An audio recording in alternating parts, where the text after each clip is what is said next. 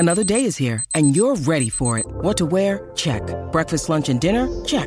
Planning for what's next and how to save for it? That's where Bank of America can help. For your financial to-dos, Bank of America has experts ready to help get you closer to your goals. Get started at one of our local financial centers or 24/7 in our mobile banking app. Find a location near you at bankofamerica.com/talktous. What would you like the power to do? Mobile banking requires downloading the app and is only available for select devices. Message and data rates may apply. Bank of America N.A., member FDIC. When you need mealtime inspiration, it's worth shopping Kroger, where you'll find over 30,000 mouth-watering choices that excite your inner foodie. And no matter what tasty choice you make, you'll enjoy our everyday low prices, plus extra ways to save, like digital coupons worth over $600 each week. You can also save up to $1 off per gallon at the pump with fuel points. More savings and more inspiring flavors make shopping Kroger worth it every time. Kroger, fresh for everyone. Fuel restrictions apply.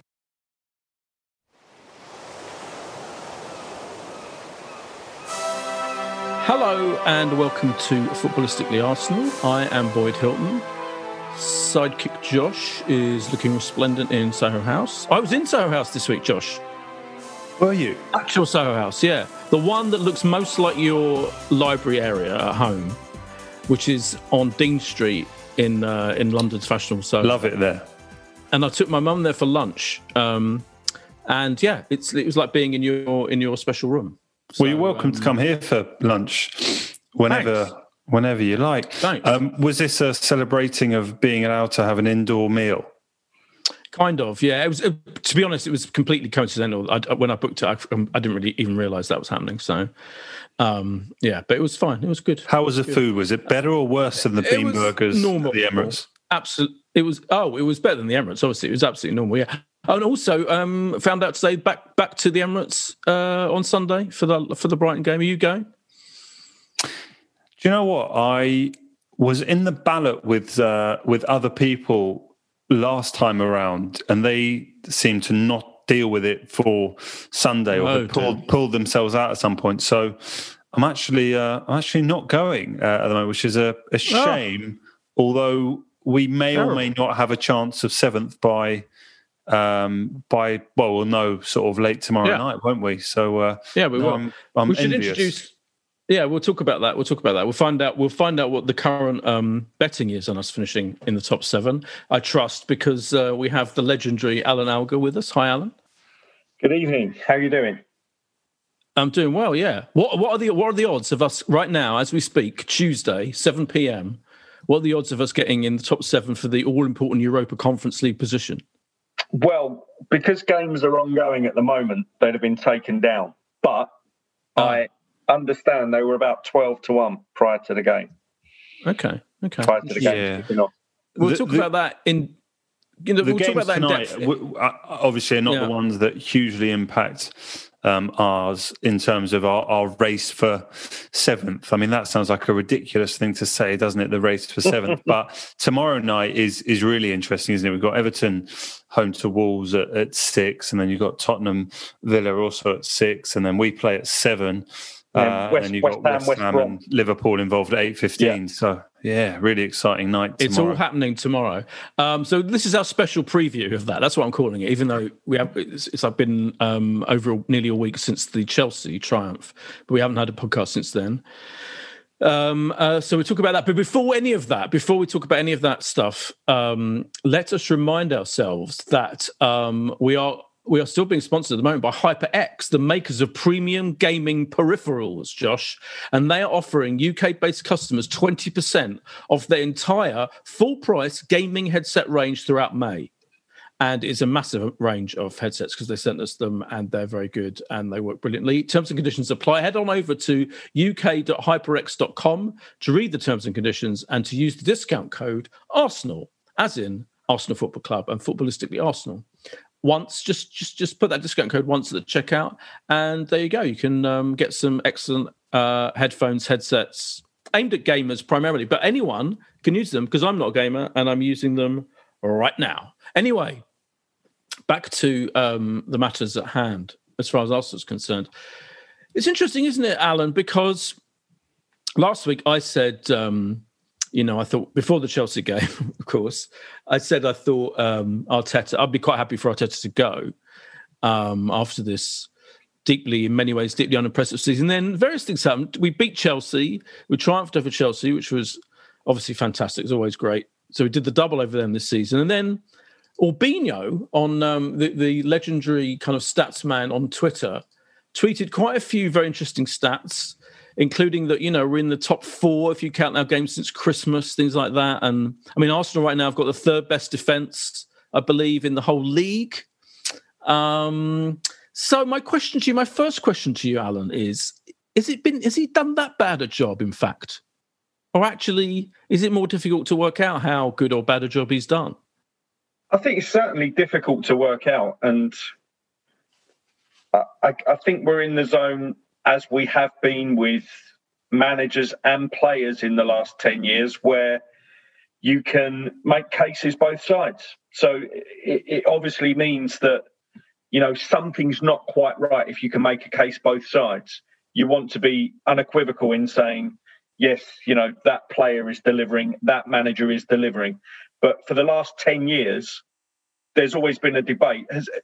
Has there been a player or manager we've had in the last 10 years where everybody is unanimously behind them? It hasn't happened, because you can point to the good stats and the bad stats. And if you take them all as one group, or the negative as one group, then you can obviously back up your claim. It's not helped by the fact that most of these debates are played out on Twitter, which is exactly like that anyway, because, it is binary. But there are certain stats you can point to that would say Mikel Arteta deserves a full year next year as Arsenal boss, with support of the board and in the normal circumstances of a non-COVID season. But there are also plenty of stats and facts that you can use to say it might be a hell of a risk to do that as a big club that could probably attract a more experienced boss that might actually get a little bit better out of the squad. So we're again left in a bit of limbo. And I think if everyone's honest, regardless of the side of the argument they're on, if everyone's honest, I think they can come to that conclusion that it's not clear-cut.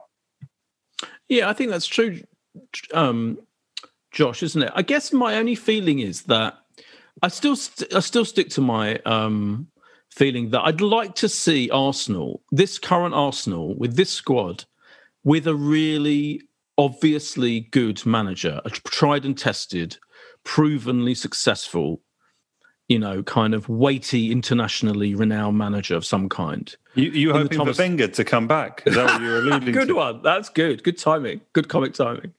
No, I'm talking about, a Thomas Tuchel type figure. Although interestingly, of course, Chelsea now floundering, having been beaten by Arsenal, lost the cup final. God knows what happened from there. But do you know what I mean? And I think I was thinking about it, particularly like looking back to. Going back to the last few years of the Wenger period, I'm not going to litigate that argument, but just to say that we've always been a bit short in every area, in terms of like playing in the squad in the latter Wenger years. The underinvestment in the squad was a problem when we moved to the Emirates. Then we kind of invested a bit more, but then we're always like 2 or 3 players short. In the Leicester year, the year Leicester won the league, for example, we were definitely 1 or 2 players short. And, I never felt that we actually could win the league that year when Leicester won it. When that was the year when, all the other big teams were underperforming. That was a big chance. Then they didn't recognise that Wenger was in decline. And, it was like there was like a stasis at the club at that point. And the people in charge of the club couldn't recognise that. And that he went on too long. And then the decline carried on. And then we got a kind of, not quite great manager, kind of average manager, Emery, when he took over, clear flaws in his appointment. Then now, with Arteta, we've got another manager who clearly is a punt. It's a big punt. And I'm like, why don't at some point a club of our stature, we're still, one of the 6th, 7th biggest club in the world, why don't we just go for it and actually hire a proven, successful manager? Wouldn't you be fascinated to see what would happen? Whereas at the moment, we're like, well, it might be fine next year if we give Arteta a go, full season, as Alan says. But equally, it probably won't be, because he hasn't particularly shown that he's consistently good coach and he makes weird decisions, etc. You know what I mean? Well, is there an argument to say that, Emery shouldn't have been quite the risk that you're maybe implying that he was? I was just about to say, Josh, that, that was the Emery appointment. We were getting someone that was in that new generation of managers that had tasted European success and had been feted by big clubs and had obviously taken his big job at PSG. Exactly, and might be about to get some more European success, in 8 days' time with his Villarreal side. So, yeah, I think, we were taking of course, winning the league in France is not quite the same achievement as it is potentially in other European leagues, let's say, given the dominance of PSG. But we weren't exactly, taking a punt. In fact, going for Arteta felt a reversal from that kind of strategy. But even now, boys, you look at the those in the running, let's call it. I mean, Alan is better qualified to talk about how next manager odds are compiled when there is, in effect, actually no live market, so to speak. There is a man in the job, but, it's Allegri and Brendan Rodgers, and then it's, a whole host of other names that are, in the running. So, Brendan Rodgers is, talking England-wise now, just, added another cup, but it's not loads and loads of experienced names, attaching themselves to, even being in contention at the moment.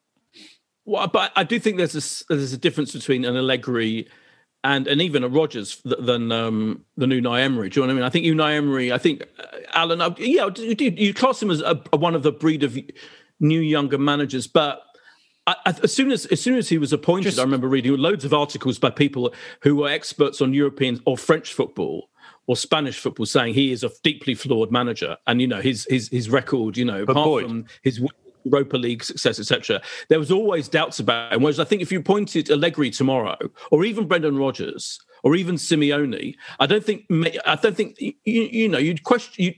There's various topics you could talk about. How can they be with Arsenal? But I think they're all of a stature higher than Unai Emery to me. But just one thing there. Do you know how many managerial games Unai Emery had overseen when he arrived at Arsenal? I mean, a lot. How many? Stagger a guess, Boyd. Just tell me. I think it's got to be around 400. 719 when he arrived at Arsenal. So we went from 719 to 0. That's the reality of what we went. So I think 790, by the way, and still not, really fully accepted as a proven good manager, by the way.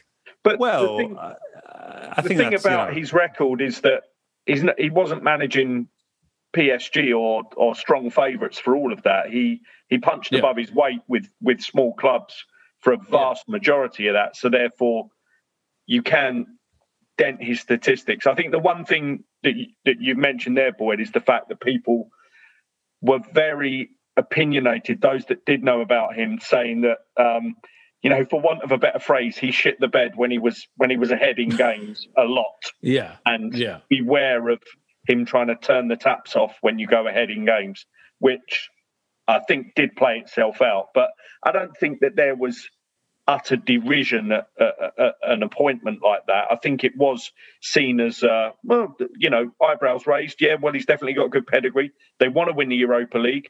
He's definitely proven at doing that, and let's see how it goes. Whereas the Arteta one, I always think there's a little bit of reverse, well, not xenophobia, but there's a little bit of anti-English stuff that goes on in terms of appointments of these managers. Ryan Mason at the moment has got no chance of getting that Tottenham job just because he's English, which, it seems to be that it's almost a gesture that he's got that job and he's looking after it. Whereas Arteta, being from Spain and being part of that continental side that Arsenal had a while back, he's almost given a little bit of a pass. If he was sort of conducting these interviews in English and he was an English player, I think there'd be a lot more sort of harsh judgment of how he's managed the team. And I think he is benefiting from that and his personality, where someone like Mason is considered absolutely no chance of getting the job. And people turn their nose up at Eddie Howe, probably rightly so.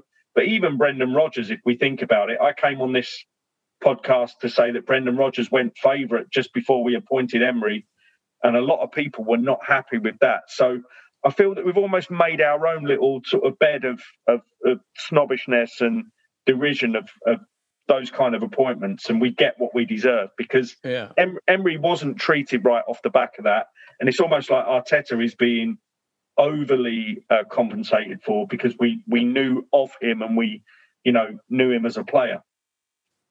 I mean, yeah, exactly. I mean, Ryan Mason's only 29 or something, isn't he? He's I mean, he's incredibly young. So I mean, so I don't think this. It doesn't feel like it's the English factor with him, but certainly with Brendan Rodgers. I mean, Brendan Rodgers is fascinating because I would have been among them. I couldn't get my head around it if Arsenal had appointed Brendan Rodgers, say, instead of Unai Emery or even Arteta. I think you would have felt at that point it just doesn't seem quite right. But I think entirely from what you're saying, from a certain kind of weird snobbery about him. And also, Rodgers is really interesting because, like, I remember that I always think of that Channel 5 Fly on the Wall documentary of him, where he was the David Brent. It was literally like it was the football version of The Office, wasn't it? Played out for real. And he was such a David Brent-like figure with the big painting of himself in his house and all that it really damaged his reputation, I think, among English football fans. Being Liverpool. Being Liverpool. Yeah. He came over as such a kind of doofus that I can't get that out of my head. So even now, he's having this incredible success. Leicester's having a really good season, let's face it. He's done a brilliant job. And did a brilliant job in Scotland and all that. Didn't do a bad job at Liverpool. But I still would feel a bit weird if we... But now, actually, right now, at this second, I would give it a go. I'd be fascinated to see what he did. I don't think he'd come to us, though, would he? I know... Well, you think, why would he? Yeah. Yeah, I mean, if you think... And, I mentioned Tottenham again, not that I want to, but... they're struggling. They're going to struggle to find someone. Yeah. And if you think about it, up until the Harry Kane news, it was probably ever so slightly a better destination for any out-of-work boss than maybe we could have offered, or certainly on a par. So if for some reason tomorrow we decided that Arteta wasn't the man to lead us into next season, which isn't going to happen, but if that did happen in pre-season, I think we'd be in the same part of the queue as them as to who's available and who wants to come to us. And I don't think there really is anybody out there. So I think maybe it does have to be left field, and maybe if Emery had lasted this long and we were looking for someone, it probably would have been Arteta, within a few months anyway, because he might have been the one that we looked at. So it might be that we just got him a little bit earlier than we might have already, because I just don't think there are options out there for us. I mean, it's a good point, because you could say, Josh, couldn't you, that, and I'm slightly arguing against myself here, but you could say if you're actually in charge of Arsenal, if you are Josh Kroenke, basically, and you're looking at, and you want to get rid of Arteta, which I think is a completely valid thing to do, but that at this moment in time, when Spurs are looking for a manager as well, you might think, well, what's the point? Because who are we going to get? You could get Thierry Henry or something, probably, but again, pretty much unproven. You wonder if you could now, given that he seemed to align himself with the potential or slightly unusual situation we've had with Daniel Ek in that respect. So you'd be surprised if Thierry or Dennis or Patrick Vieira could now find a role in the club, given that they've tried to align with a potential new owner. I think that'd be a tricky situation. Look, I'm with Alan on this. I think he... Look, we obviously haven't done a podcast since the victory at Chelsea, but you look at moments like that, and I know we got lucky in that one, but there's a victory at Old Trafford, a fantastic home victory against Chelsea, against Tottenham, FA Cup victories in the semi-final and final last year. There's been enough where you probably say we go again, because last year we ended up 8th. The likelihood is we are probably heading for 8th, I think, the way that the fixtures might plan out in the these last 2 rounds. So he might argue that there's been some level of stability. We got further in Europe, so give him a real season with fans in the stadium, with a bit more knowledge about the squad that he's put together, and presumably a lot more turnover this summer. I mean, we've seen the news this week with David Luiz leaving, haven't we? Which we no doubt should talk about. But there's enough to just say, look, he goes. And I think you're right, buddy. You wouldn't be rushing in to try and find a new manager right now. And we've got to just concentrate on, some kind of overhaul of the squad and see what happens come August when, we'll hopefully all be there in the stadium and, a new kit. You've seen that we got our debut of the new away kit tomorrow that looks lovely. People are complaining about that. It's not quite the right shade of yellow. It's not quite the right version of the Canon logo. I mean, fucking hell, give me a break. Well, people aren't happy. I've got to tell you, I went last week accompanied Martin Keown to the filming, the behind-the-scenes video of our new third kit that will be out in August. So I've seen the third kit as well. Oh yeah, I think I've seen that as well. Is that the blue with the zigzag? Well, I feel slightly compromised here to talk about it. Given okay. It's been leaked. I've got to tell you, they treated it like Fort Knox. I couldn't believe it. Of course they did. Martin had to walk about 10 metres from a room he got changed in, round somewhere into a house. And they were acting as if there was like hundreds of paparazzi at the doors of where this was being filmed. And of course, there was absolutely no one. But he did put on a little jacket as he went between the two. But yeah, I've seen that. Third kit, I think it's really nice. I mean, you've got to say that Adidas content since they've taken over has been strong, hasn't it? It's been they've done it really well and tastefully, and using some sort of former players and influencers really nicely. So that's one positive. Josh, the fact that we can put it in our top 3 things that have happened in the last 2 years is Adidas's content. Probably shows you where we are as a club at the moment. Yeah, probably, but we should find these things to talk about, quality of bean burgers, kits, that is what people are listening to this podcast for, really, isn't it? We're trying to find the good in the not so good times. Boy, obviously you're looking forward to being there Sunday. Are you doing a pre-match lunch then to celebrate? We're having a pre-match lunch. I think Dermot's gonna book somewhere. It's really. I mean, it is really. I'm really excited, mainly from the social point of view, to be honest. Yeah, I'm really actually upset now that my mates pulled a ballot. I'll have to do some investigation of what can be done. Yeah. Alan, are you going to be there? I'm not. I'm going to be at West Ham at the weekend. Oh, of course you are. That's why you're doing this podcast. Yeah, let's have a look. Let's do Crystal Palace tomorrow, though. I'm at Crystal Palace. Oh, okay. Away game. So exciting. How have you sorted that out? Well, unofficially, there because there's no away fans, but I will be there. So if you see 2 people cheering, the right hand side of the camera, that will be me and my son. So let's do a prediction special, because that's what we're known for. The other thing, apart from the veggie burgers and the kit discussion. So we've got the remaining games which we're playing tomorrow. Spurs are playing Villa and Leicester. Well, yeah, right? I've been taking this in one of my Arsenal WhatsApp groups. They've almost been taking the piss out of me. I've been religiously trying to work out all the permutations of what's going on. I mean, effectively, what we need is Aston Villa to at least take a point against Tottenham, just to take that to the final day. Which could easily happen. Again, I would defer. And they're not going to beat Leicester away. I mean, they could easily get 1 point out of those last 2 games. We could easily get 6 points out of the last 2 games. Exactly. Like if they take a point and we take 6, then St Tottenham's Day could yet not be beyond us. And then obviously it's surrounds West Ham are exactly the same number of points ahead. So I think it is going to be trickier because they travel to West Brom, but we saw the fight that West Brom put in against Liverpool, and then they've got Southampton on the final day. But just given that West Ham have tailed off pretty significantly towards the end. Again, you just hope you can take that to the final day if they can just draw against West Brom. Yeah, we've got better goal difference than West Ham as well. Unbelievable. Yes, I mean, exactly. So if they get 2 draws and we get 2 wins, we would finish above them. Alan, that 12-1 seems quite rather a good bet at the moment to me, doesn't it? It's the amount of points that have got to be closed up in just 2 remaining games. That's the reason.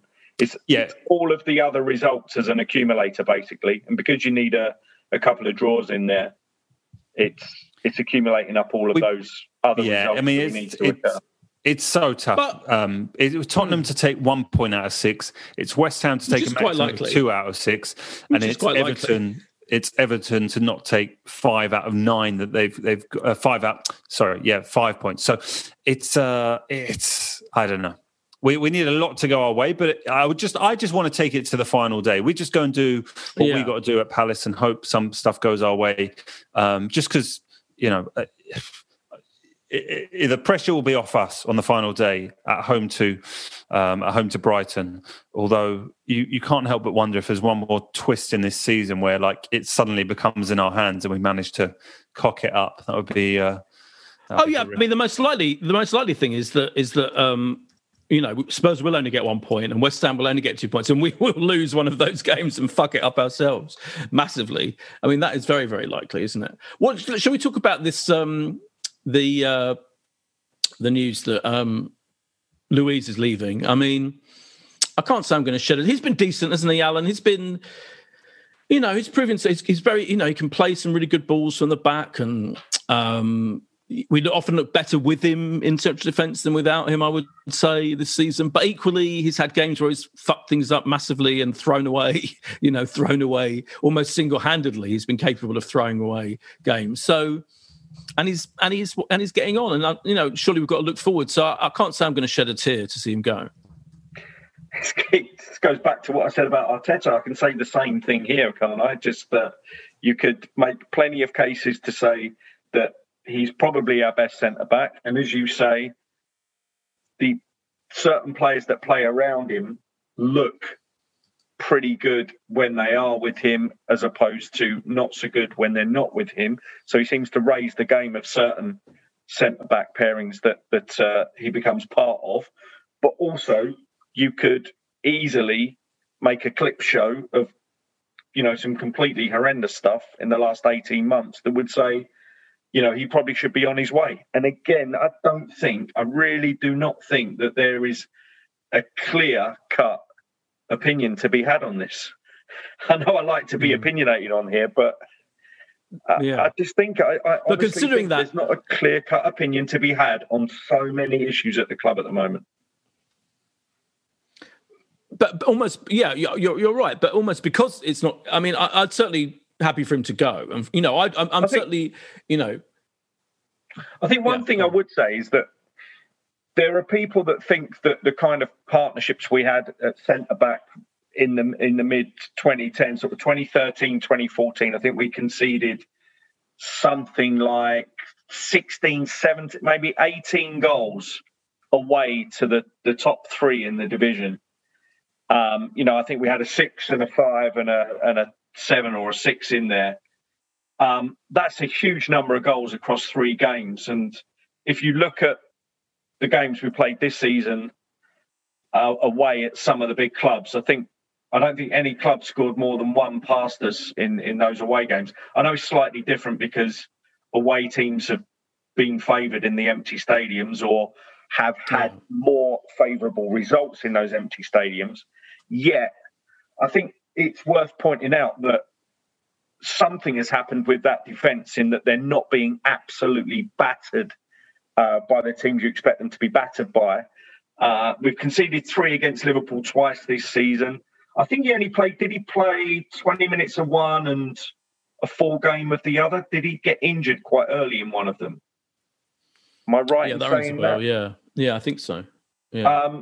So, again, it's a very hard thing to make a judgment on. Yeah, I don't think he was absolutely awful for us. He did have a mistake in him. Most centre-backs do at the moment. If you ask them to play football on the deck, most centre-backs do have mistakes in them.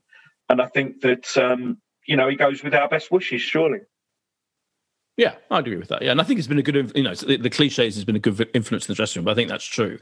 The question is, will Willian go with him? I mean, that perhaps there aren't many. Here's one clear-cut thing. We can all agree, surely, that we'll be very happy if Willian goes, and not so happy if he stays. But here's another clear-cut thing, is that he definitely won't go.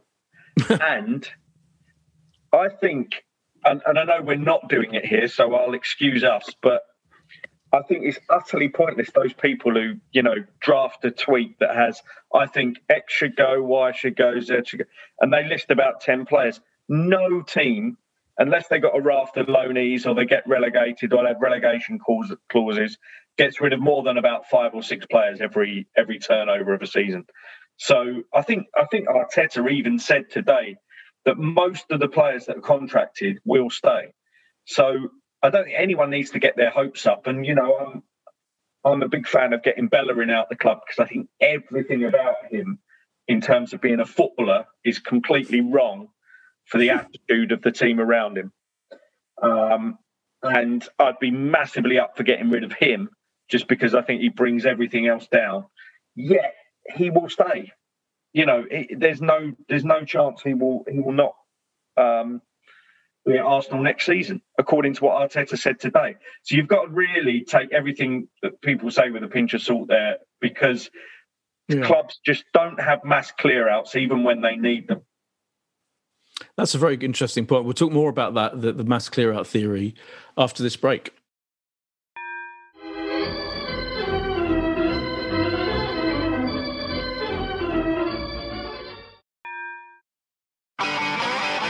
If you want an e-bike that doesn't look like it's made for the shopping precinct, something that's less Mr. Bean and more Steve McQueen,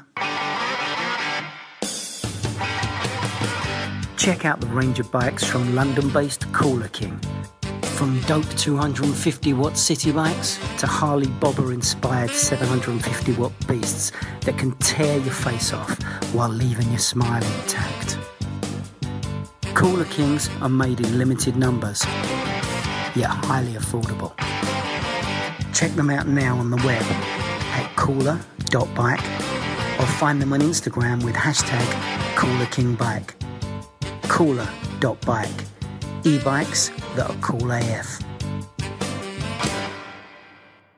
And from the break, I was thinking this myself because I was listening to a 5 Live discussion about Arsenal, and all the pundits were saying there needs to be a mass clear out, and they're all listing half the squad, and that and they were saying you could count on the fingers of one hand the players that you would want to keep, and we all know who those people are, particularly the young players.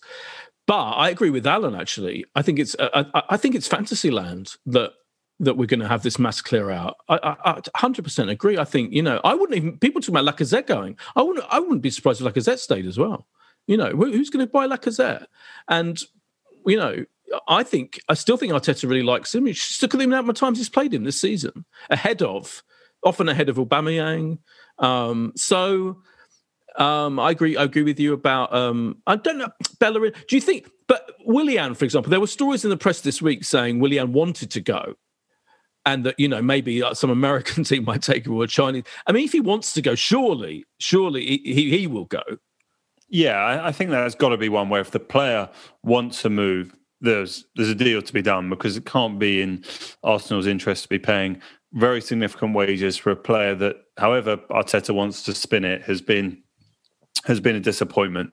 And much as it was very exciting to see him get his first goal in the Premier League recently, it's not exactly enough to change an opinion from a whole season. But I think the point Alan makes is probably valid.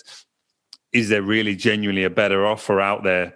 Is he, happy? He's been living in London a very long time. It would kind of feels like it has to be a sort of personal decision to go play in America, maybe less pressure, opportunity for a different experience. That is the only way he leaves the club. With David Luiz, I think we probably all just about felt that by the end of the season and by the end of the sort of FA Cup success, that a new one-year deal was the right thing to do. Yeah. And maybe now, if you're trying to think about the future and where there's positivity and, where you move forward, maybe it feels like the right time for everyone involved. And, we've had a bit of a problem at centre-back in some ways. You've got, Rob Holding has played more football at centre-back than anyone else for Arsenal this season, which possibly is a little bit of a surprise if you sort of reflect how we all felt back at the beginning of the season. And then you've got Gabriel, who's played in 21 Premier League games, in David Luiz, who's played in 20. There's just been so much chopping and changing. And then even as we've come towards the end of a season, Pablo Mari's played in 10, Callum Chambers has played in 8. So there's just been such such change in that area of the pitch. And the big question almost is what on earth is the real Saliba situation? Well, we need to felt like a 2-year debate, and we'll hopefully have the answer by September as to, does Arteta rate him enough to not only have him involved in the squad, but play him? I can't see. I mean, we have to get Saliba in. We have to. He's had a really good season for Nice. I saw another report from the weekend saying he had a really good game. I think what happened with Saliba, Alan, is that, remember, we played that ultra friendly pre-season friendly, didn't we, at the beginning of this season, which was like behind closed doors and no one was allowed to comment on. And I know someone who went to that game who said that Saliba was absolutely diabolical, almost like unrecognisable as a defender, as a professional defender operating in the world of football. And he was so bad that I think Arteta just lost it and couldn't, and thought he was just not good enough. And then that was the end of it on that one moment. But I think you've got to be more forward looking than that, haven't you? And now that he's had a good year on loan, good season on loan rather, to Nice, we can't afford to not have a 30 million young defender and make sure they fit into our squad, can we? Yeah, I think you're talking about the Brentford game where they shipped a few goals. Yeah. And I think they played Charlton as well, and it wasn't exactly a defensive masterclass in those two games. I think something also happened after the game, because if you look at Arteta's quotes today, he actually said something about bridges have not been burned, and I think you'd only say that if something personal had happened rather than football excuse, a football reason. So, yeah, in his quotes about Saliba today, he said bridges have not been burned. So I wonder if there was a little kind of altercation or disagreement around those friendlies and around arranging his loan out of the club. And maybe his advisors, or maybe even the player himself, even though he's quite young, might have been a bit disappointed about going out on loan. And therefore that might have been shown in a disrespectful way to Arteta or to the senior management of the club. And I think that is probably what's underpinning all this. And he's gone and got out of the way, and he's got his head down and he's played football. And I was pretty sure by reading the quotes today that he will be back and will be, one of the choices at centre-back, almost that like-for-like replacement, and everybody shifts up one where the hole from Luiz is. But you mentioned Holding, and obviously, he always gets lumped in with Chambers, even though Chambers has been sort of helping out mainly at fullback rather than at centre-back. But are those two players top 4 players in the Premier League? Are they? To me, they're very good squad players. They're the kind of people that, come off the bench and that you've got a safe pair of hands, and they keep up the homegrown quota. And full well, if you get an injury in their position, they can come in and do a job for 2-3 games. But if you actually put them in a team and they're the regular starters, you can't really expect to be above 8th or 7th in the table, which is where we are. Yeah, I'd agree with that. I absolutely agree with that. You just hope that Gabriel and Saliba maybe could forge a partnership. But we'll see. The centre-backs do take 2 to 3 years to forge those partnerships. Right. And I always say it, if you want to be challenging for honours, you can't really blood your centre-backs. You have to buy them. And, we had the benefit of being able to blood someone like Tony Adams, who even acknowledges himself for his first couple of seasons made horrendous mistakes. Fortunately, it wasn't the time of loads of highlights and matches and social media. But if you can imagine, if all of this kind of technology was around when Tony Adams was being blooded into the Arsenal football team, it would have been the same as his early starts with England. He was getting pointed out for all the mistakes he made, and he needed to go away for almost 3 years from the England setup and then come back as captain in '96. So these things do happen. Well, he was a donkey, wasn't he? Yeah, exactly. He was the donkey. That's what he was known as. Yeah, I remember very well. Kind of scrutiny when you're a young centre-back, it's very, very difficult to escape your mistakes. And I just hope the fans, if if, for instance, Arteta is very bold and says, like you've just said there, that has to be a pairing, so they're going to have to play in some games together. I just hope they get the kind of leeway that the fans would have given back in the day. We're in very different times. I think, as I say, you need to buy your centre-backs ready-made when you're trying to be as competitive as we are as a football club. Well, it could turn out that having had a season on loan to Nice, that he is more of someone we're effectively buying, who's kind of now got that experience. So maybe it's a genius long-term plan in the end from Arteta. But I agree with your theory as well. There's talk of Ryan Bertrand joining us, isn't there? And people are at left back, and Josh is shaking his head. Everyone already. I'm not massive. I don't know. I mean, people are furious because it feels like another aging. He's 31. And it feels like a kind of one of our kind of aging defender signings that have not worked out so brilliantly necessarily. But I'm not hugely furious about the idea of it. I mean, he's an ex-England player, decent backup. We just need backup for Tierney, don't we? We just need solid. I feel like he's solid backup. What do you think, Josh? Why are you shaking your head? You're furious. No. Furious would definitely be going much too far. I don't think I'm furious about the idea of Ryan Bertrand coming, to Arsenal. Look, you're right. He's been around the international setup, but I don't think he's been in an England squad for something like 4 years. I mean, I'm not. Yeah, certainly, not in contention at the moment. Look, I mean, it feels very deja vu to Cedric, doesn't it? We're taking a fullback from Southampton who's been solid for Southampton and, coming not to presumably be first choice at Arsenal. We left ourselves short at left back this season, and I think if Arteta was to have regrets about this season, I think that would have to be up there as something he'd probably reflect on, because Tierney has just missed too many games, hasn't he, in terms of little niggles that he's picked up. I think 25 appearances this season, Tierney, whereas if he was fit it would literally be every game, wouldn't it?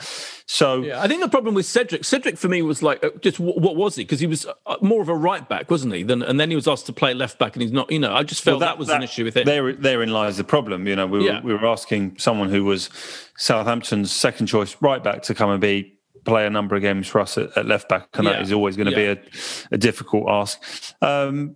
Look, it's a tough one to get right, because if you're asking someone to come into Arsenal to be left back at the moment, they probably know they're not going to be first choice, right? I mean, exactly. Right. So that's what I'm saying. Player. So I think we're living in a dream world if we're going to sign a brilliant up and coming left back. Yeah, who's going to be happy to be.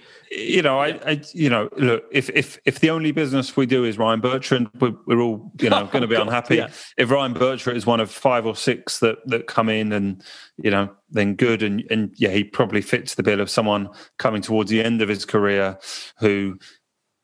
It may be one of them that makes sense for everyone. So no, I'm certainly not furious. I was just sort of, I think there's a reality of what's going to happen there, and maybe the sell will be, you wonder, will Arteta go back to a back 5, and do we see more of Tierney playing actually in a 3, which we've seen on numerous occasions, and maybe there is an opportunity for someone else to come in and get a decent amount of game time. We've got 2 games to predict, and we haven't got long because I'm doing a Star Trek podcast at 8. That's what I'm curious about. The idea that you would curtail this for that. Fair enough. I'm not curtailing. I was ready on the dot at 7 for the slides. Don't blame me. But Alan, we've got Palace away tomorrow, Wednesday, and Brighton at home. What's that showing, Josh, to me on the camera? I was showing the baby monitor. My apology that I had to get the baby to sleep. Priorities, Josh. I'm nervously hoping she doesn't start waking up, because I'm home alone looking after her, but there we go. Oh dear, home alone. I'm sure it'll all be Crystal fine. Palace. Alan's going to be there. You lucky man. Yeah, are we going to win now? What's going to happen? We haven't beaten them for 5 games, have we? We've got a poor record against them recently. But we've got a chance to win 4 games on the trot for the first time since October 2018, when we had that glorious 7-game winning run in the Premier League under Unai Emery. This will be Arteta's, if he can pull it off tomorrow, his first ever 4-game winning streak of Premier League games. Do you know what? I think we will win tomorrow. I think that Hodgson leaving obviously is a little booster for the Palace players in terms of giving him a send-off. But yeah, I'm not sure they're that invested in him that it's going to up their game significantly to affect us. Whereas we seem to play a little better without pressure at the moment. And because of that, I think our ability tends to shine through and we beat these teams. I think we'll win both upcoming games, and I think we'll win them by quite heavy margins. I think I'm looking at 3 heavy goals margins tomorrow. Yeah, have we replaced Alan Alga with a positive? Yeah, will the real Alan Alga? What's happening? Invasion of the Alga snatchers.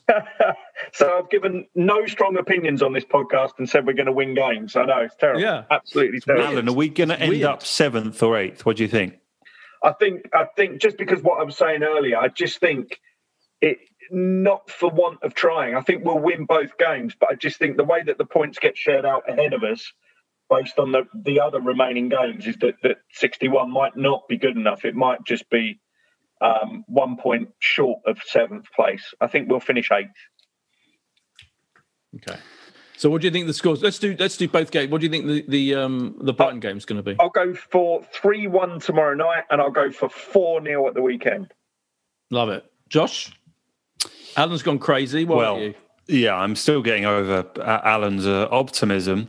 I mean, I looked at the price. Arsenal are pretty much 8-15 to win away at Crystal Palace. It's certainly not one you'd want to be necessarily putting money on, but I do think we can get the win. I mean, Crystal Palace technically could get, I think, their biggest ever Premier League points finish. I think they're on 49 in a previous year under Roy, and I think they could technically get to 50. So there is something fairly perhaps minor that they still have to play for. I think Arsenal will go and win 2-1 at Crystal Palace, and like a nervy maybe 1-0 win against Brighton, where I hope there's some excitement on the final day for Arsenal, and that we just give ourselves a chance and put pressure on a sort of slightly nervy, hopefully Tottenham or West Ham, if results go our way, that just gives us an outside chance of the glory that could become the UEFA Conference League. Yeah, wow. I'm saying I think we're going to. I'm saying it now. So I think particularly Tottenham will fuck up somehow. God, I hope so. So I do think we will beat Crystal Palace tomorrow. I think it'll be tighter than others. I think it'll be a 2-1 situation. And then on Brighton at home, I think we'll do well. I think it'll be 3. I'm going to say 3-0. Yeah. So I'm going for the top 7 triumph against all odds.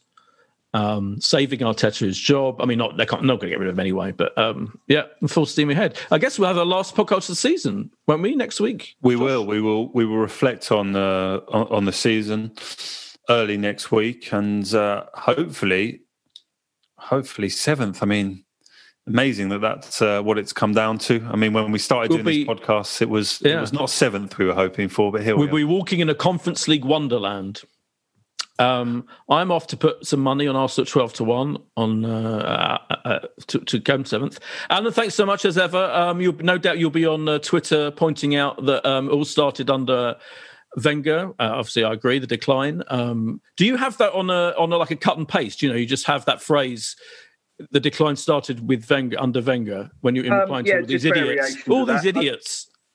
Someone said to me the other day, said, you spend all your time doing that? I said, I looked and it was about an hour's worth of tweeting in a year. So all my time versus an hour worth of tweeting in a year. Yeah, it's the same point over and over again. But the sheer frustration that people can just ignore certain aspects of his management at the club, just paint a rosy picture when nothing is that rosy.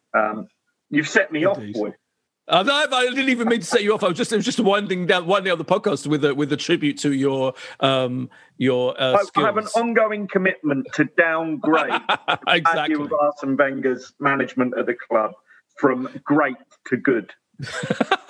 So that is a brilliant summary of your ongoing mission. Even your 5-year mission to explore strange. No, this is my Star Trek podcast that I'm doing next. Okay. Even great would not be enough. It was above great. So we will end on that note. So Boyd, you can wrap up. We'll end on that note. Thanks, Josh. Thanks very much to Josh. Thanks so much to Alan, and we'll be back next week for our cheers, Alan, for our final one of the season. Bye. This is a Playback Media production. To listen to all our football podcasts, visit playbackmedia.co.uk. Sports Social Podcast Network.